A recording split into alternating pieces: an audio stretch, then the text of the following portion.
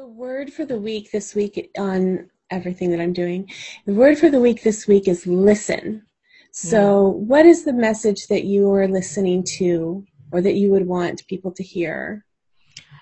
I think so. I'm going to share my experience because I think that's going to be it will resonate with some of you out there.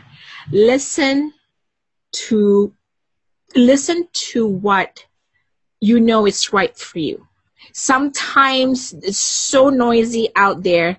I don't know what your time of day is for you that you actually get to reflect or meditate or just be you.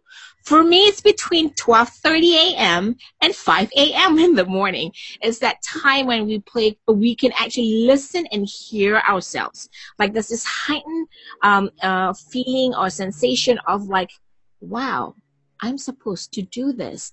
Pay attention to those little voices during that time of day that you're very closest to yourself, because that is where that experience of that feeling will actually guide you where you need to be. Number one. Number two is where it will bring you joy and happiness in your life, because we are so busy people, like chicken with no head.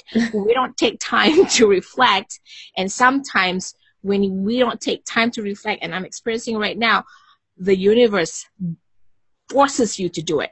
And you have no choice but to learn how to do it and then reconnect with yourself. So listen to you and those times and what you need to do, because actually, if you are here on earth for a bigger purpose, there'll be times that will allow you to connect to who you truly are.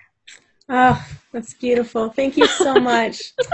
Seth, you are such an inspiration. I really am so glad that I got to know you. Thank you so much for being here with me on Inspiring Adventures. You're Thank the you best. so much for having me. Mwah. Well, you take care. You're going to be just fine.